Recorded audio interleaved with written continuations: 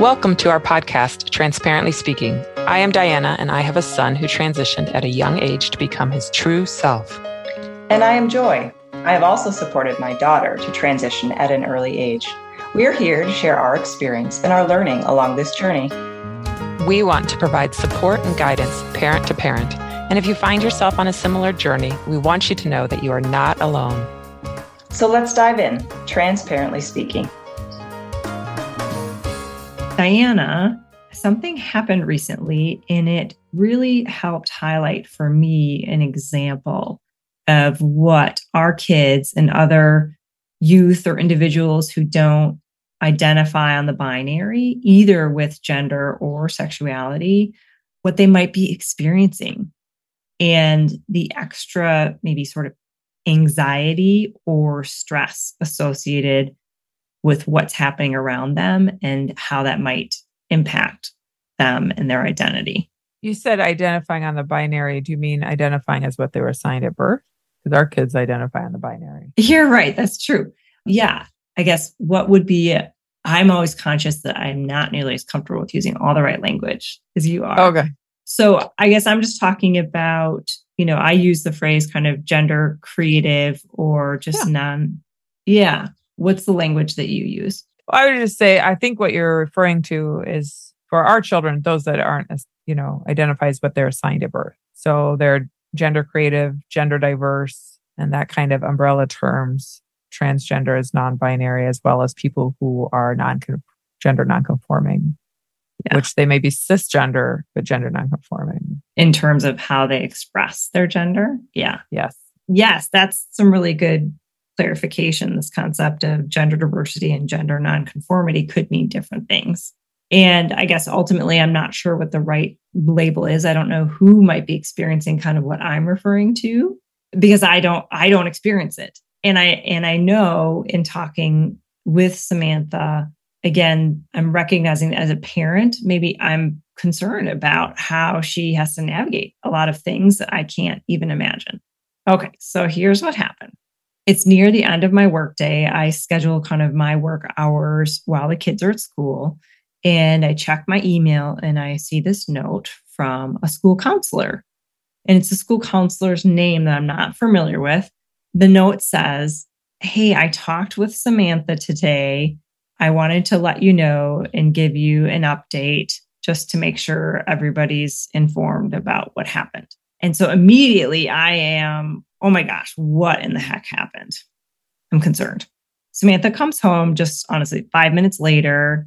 I check in with her. She looks a little shaken up. And I said, "Hey, are you okay?" And she's like, "Yeah, but there's this weird thing that happened today." And I'm like, "Okay, well, tell me, what's going on?"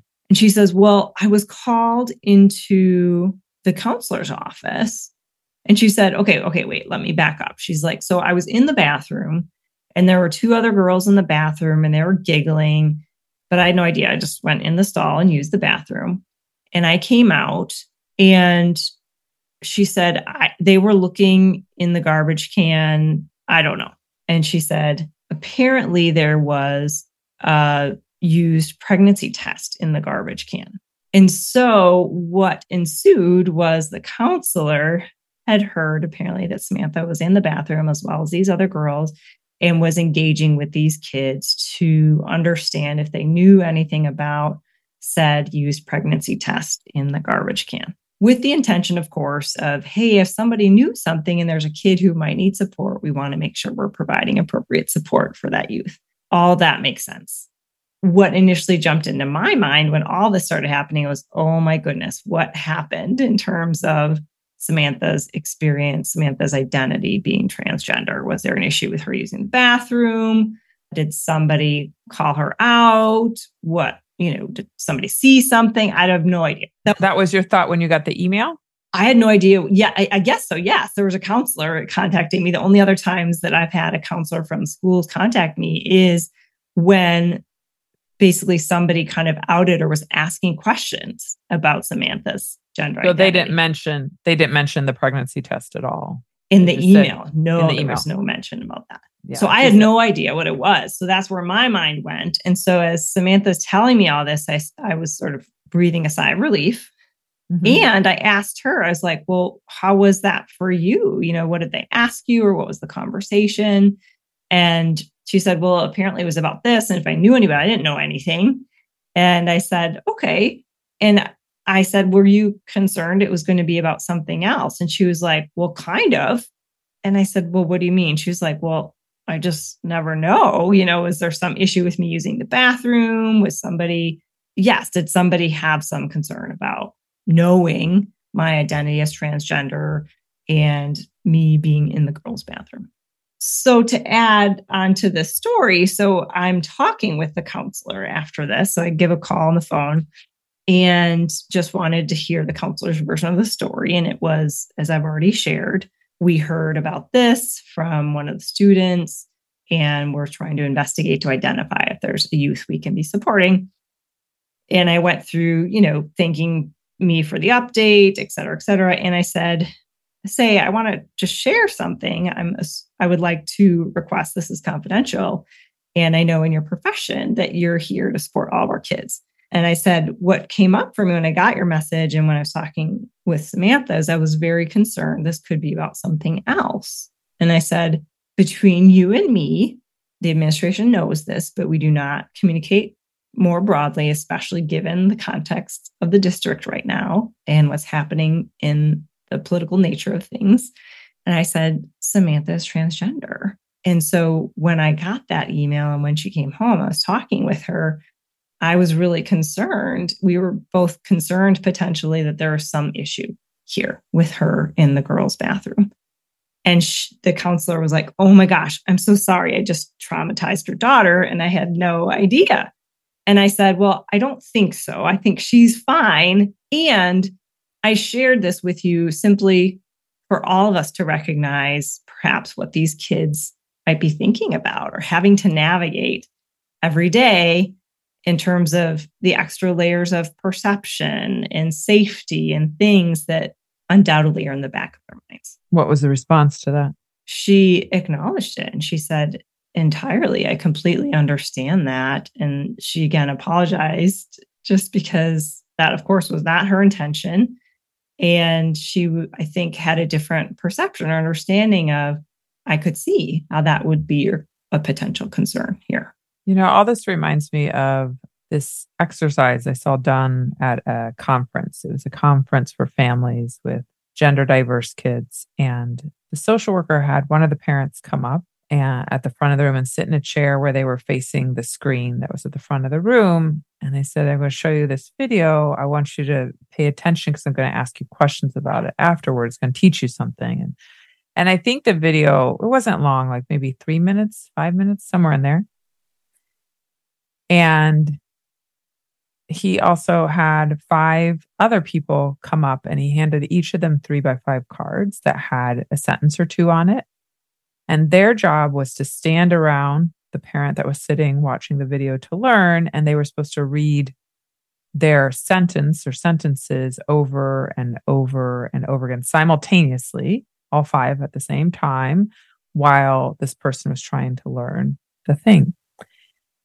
And the sentences were like one was something to the effect of, oh, did that person just clock me? Where can I get to a more public area? Clock, just so our listeners know, to clock you means that somebody has identified you as transgender. So that was one of some phrase, something to that effect. There was another person reading something to the effect of, I really have to go to the bathroom, but I have 2 more hours left. Maybe I can make it till I get home. I just don't know. I don't know. Somebody else said something else about the bathroom, like, is anyone in there? Will it be okay if I go in? What if somebody comes while I'm already in there? So the idea was like there were 5 different kind of phrases that the social worker I felt are very common for gender diverse kids to be navigating throughout the school day. And the point was to show, like, when you're trying to learn something, but you have all these other issues, all these other thoughts going through your head constantly of navigating your environment, the safety of your environment, your needs. Can you meet them? Can you not? How difficult it is to learn, to kind of create that compassion that sometimes it's not that the kids aren't trying, but it's not it's not the same. There's an added challenge. And I will tell you how this ended. It actually ended, it was an abbreviated thing because the parent sitting in the chair started breaking down crying because it was so much. And they said they were thinking about their child too and how difficult that was and what they must go through. Because the teaching video was some anatomy or physiology thing. And the person said, like, I actually already know all this stuff that's being taught. But even so, it was so hard to focus and so hard to pay attention. And I think because how upset the parent got, I don't know if the social worker ever did that again. However, it was one of the most impactful exercises I had ever seen. And I've never forgotten it. And I often use it now as I think about Clark and how he's been navigating school. That's really powerful. Yes. So for Clark, he does well in school. He definitely, this year's been a tough year. At the beginning of the year, he was misgendered. I mean, he's non-disclosed. People don't know he's transgender. They were just misgendering him of his long hair and eyeliner and baby face or whatever. Like, I don't know. That's my guess. But it was not intentional is the point. However, it weighed on him heavily. And then now we've gotten to a point where that's better. But I think he constantly navigates and he does not want to go to college. And Arthur, my husband, and I are supportive of his wishes because, he still has to find a way, learn to take care of himself, whether he goes to college or not. And he has some plans, but that's not the important thing. I said to Clark one day, I sometimes wonder if some of your desire not to go to college is because of all you've navigated. And I kind of talked about this exercise and like having to continuously think of your safety and decide when and where you'll use the bathroom. And he's a young man, a few words. So I kind of took an agreement there, but truly, if I think about it, he was just kind of quiet. Like he just kind of said, yep. And that was it. Didn't really want to talk about it more. But I think of some of my family, as they hear he may not want to go to college, like, how can he not go to college and stuff like that? And I'm like, he knows what he needs. He needs a break. And we're okay with that.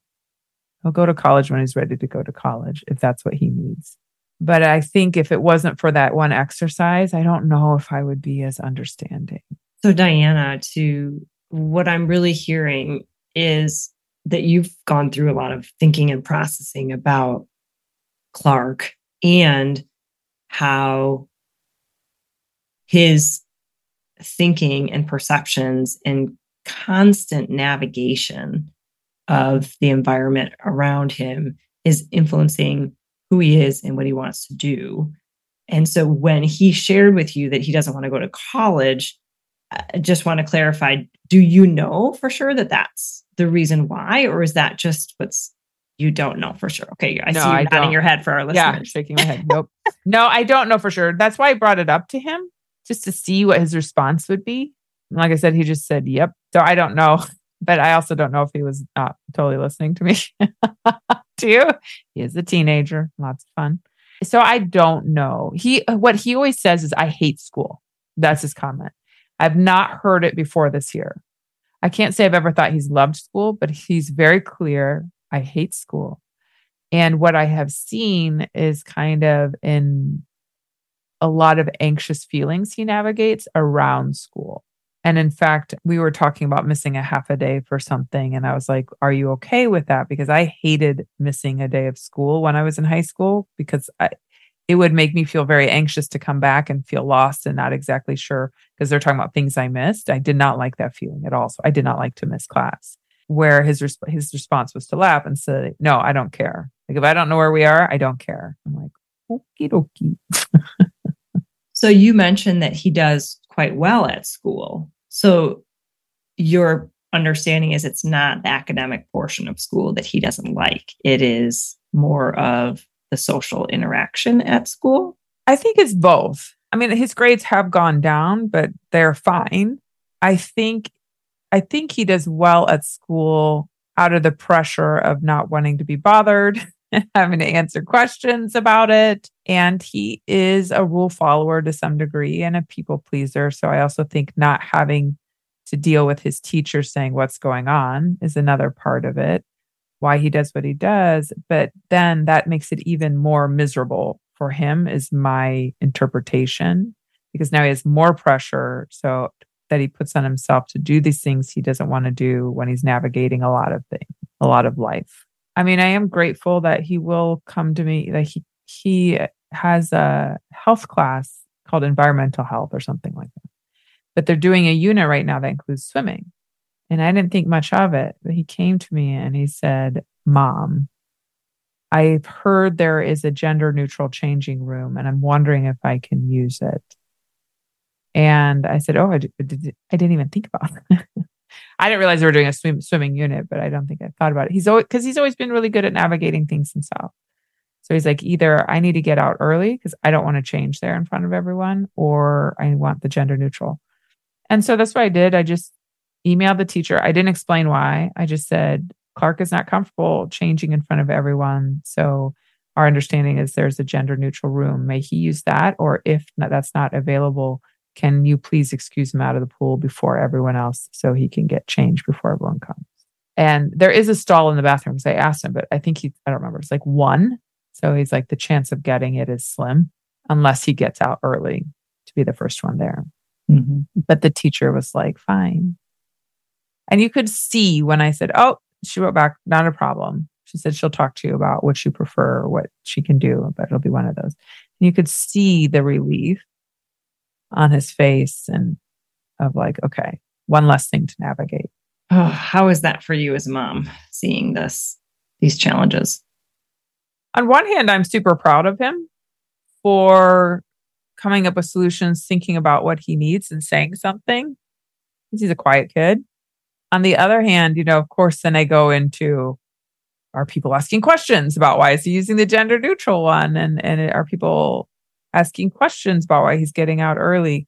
But I try to always go back to what I used to tell him the first time he had to deal with a locker room, which was middle school, which is there are lots of reasons why people don't want to change in front of other people. And it's not always about gender. I even had the example of a nephew who in middle school always changed in the bathroom stall because he was ashamed of his body and he didn't want to take his shirt off in front of others.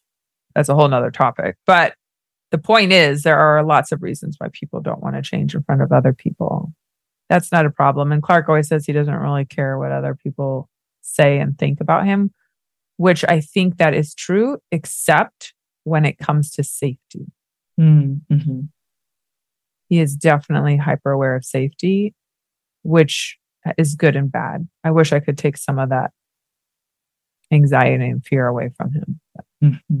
So as we were preparing for today, you have something really beautiful that we wanted to share as maybe a description or a summary, a good summary for our listeners about how society tends to think about the experience of LGBTQ people being kind of in the closet, and why don't they come out of the closet, and some of that language. Would you share that with us? Right. Yeah, it's because I think, just real quickly to your point, like people may listen to our stories that we're telling and say, well, this wouldn't be an issue if your children were just out. Then they wouldn't have to worry. And I would disagree. Then just worry about something else. Or it might be even more like potent, all of these, right? Then they're more wondering, how will that information about me be used as a barb, as a weapon, right? How can that be weaponized? So this is an excerpt from the book Sissy, A Coming of Gender Story by Jacob Tobiah. It's a wonderful book. I highly recommend it. Jacob is a non-binary advocate and an amazing writer. And so this is what they wrote. Instead of the closet, I'd like to propose a more humane metaphor. What if we talk about queer trans people coming out of our shells? When a person hides in the closet, we act as if it is their responsibility to come out. But when a snail hides in its shell, we don't delegate responsibility the same way. A snail only hides in its shell because the world outside feels hostile. If a snail recoils at the sight of you, it's not because the snail is cowardly or lying or deviant or withholding. It's because you've scared it. When queer people hide our identities, it's not because we are cowardly or lying or deviant or withholding. It's because the world and people around us felt predatory, because someone scared us, intentionally or unintentionally, and we were trying to protect ourselves. Like snails, we too are defensive. All this is to say that the metaphors we use to talk about queer and trans experience matter. The closet is a metaphor that sets queer and trans people up to feel that we are somehow dishonest or immoral for concealing our identities, that it is somehow our lack of courage that is to blame. The closet spent over a decade controlling my life and how I thought about myself, making me feel ashamed for hiding my identity from the world and the people around me. The pressure to come out weighed on me constantly. According to what I'd been taught on TV and in books, coming out of the closet was my responsibility. It was my responsibility to open up that door and step bravely into the light. It was my responsibility to correct what the world had assumed about me, that I was straight, that I was a boy, that I was cisgender. I owed it to them to be honest, not the other way around. The closet led me to blame myself for my own lack of courage, my own inability to be honest, my own inability to just open the door, rather than blaming the people around me who'd built a world where everyone was presumed to be straight and cis in the first place, where queerness was an inconceivable other. I think that's really powerful, this concept of language and metaphors. I think more importantly, the idea, especially now, and we've talked a little bit of the movement to like be out, to have that human experience, to change hearts and all that. And it's like, well, just be courageous and do it. But I love what they say in here about it's not up to the person to be courageous. It's up to the rest of us to make it safe. And I think that's been our mission, yours, Joy, and mine, for the past so many years, is to how do we make it safe so they can be their true selves in whatever way that means. Yeah, if only we had control over the environment around our kids, right? But I think that's the nugget here is imagine the environment in which we all function. And right now it doesn't feel safe by any means.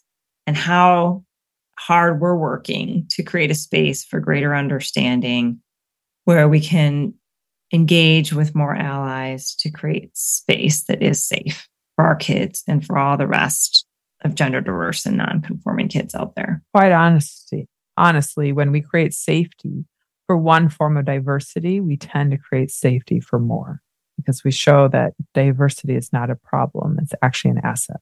All right. Well, our work continues in front of us. We'll keep fighting and thank our listeners for being part of the journey. That's a wrap on this episode of Transparently Speaking. Thanks for joining us today. Join us again on the 1st and 15th of every month for our next podcast. Thank you to Filter for our awesome music. That's PHILTYR. Check them out at Apple Music, YouTube Music, Spotify, or anywhere you download music. As a reminder, we welcome your feedback and questions. Email us anytime at transparentlyspeakingpodcast@gmail.com. If you're taking something away from our podcast, we'd appreciate if you'd take a moment to provide us a review. The more listeners and reviews, the more people we can reach and support. Thanks in advance. Cheers from Joy and Diana.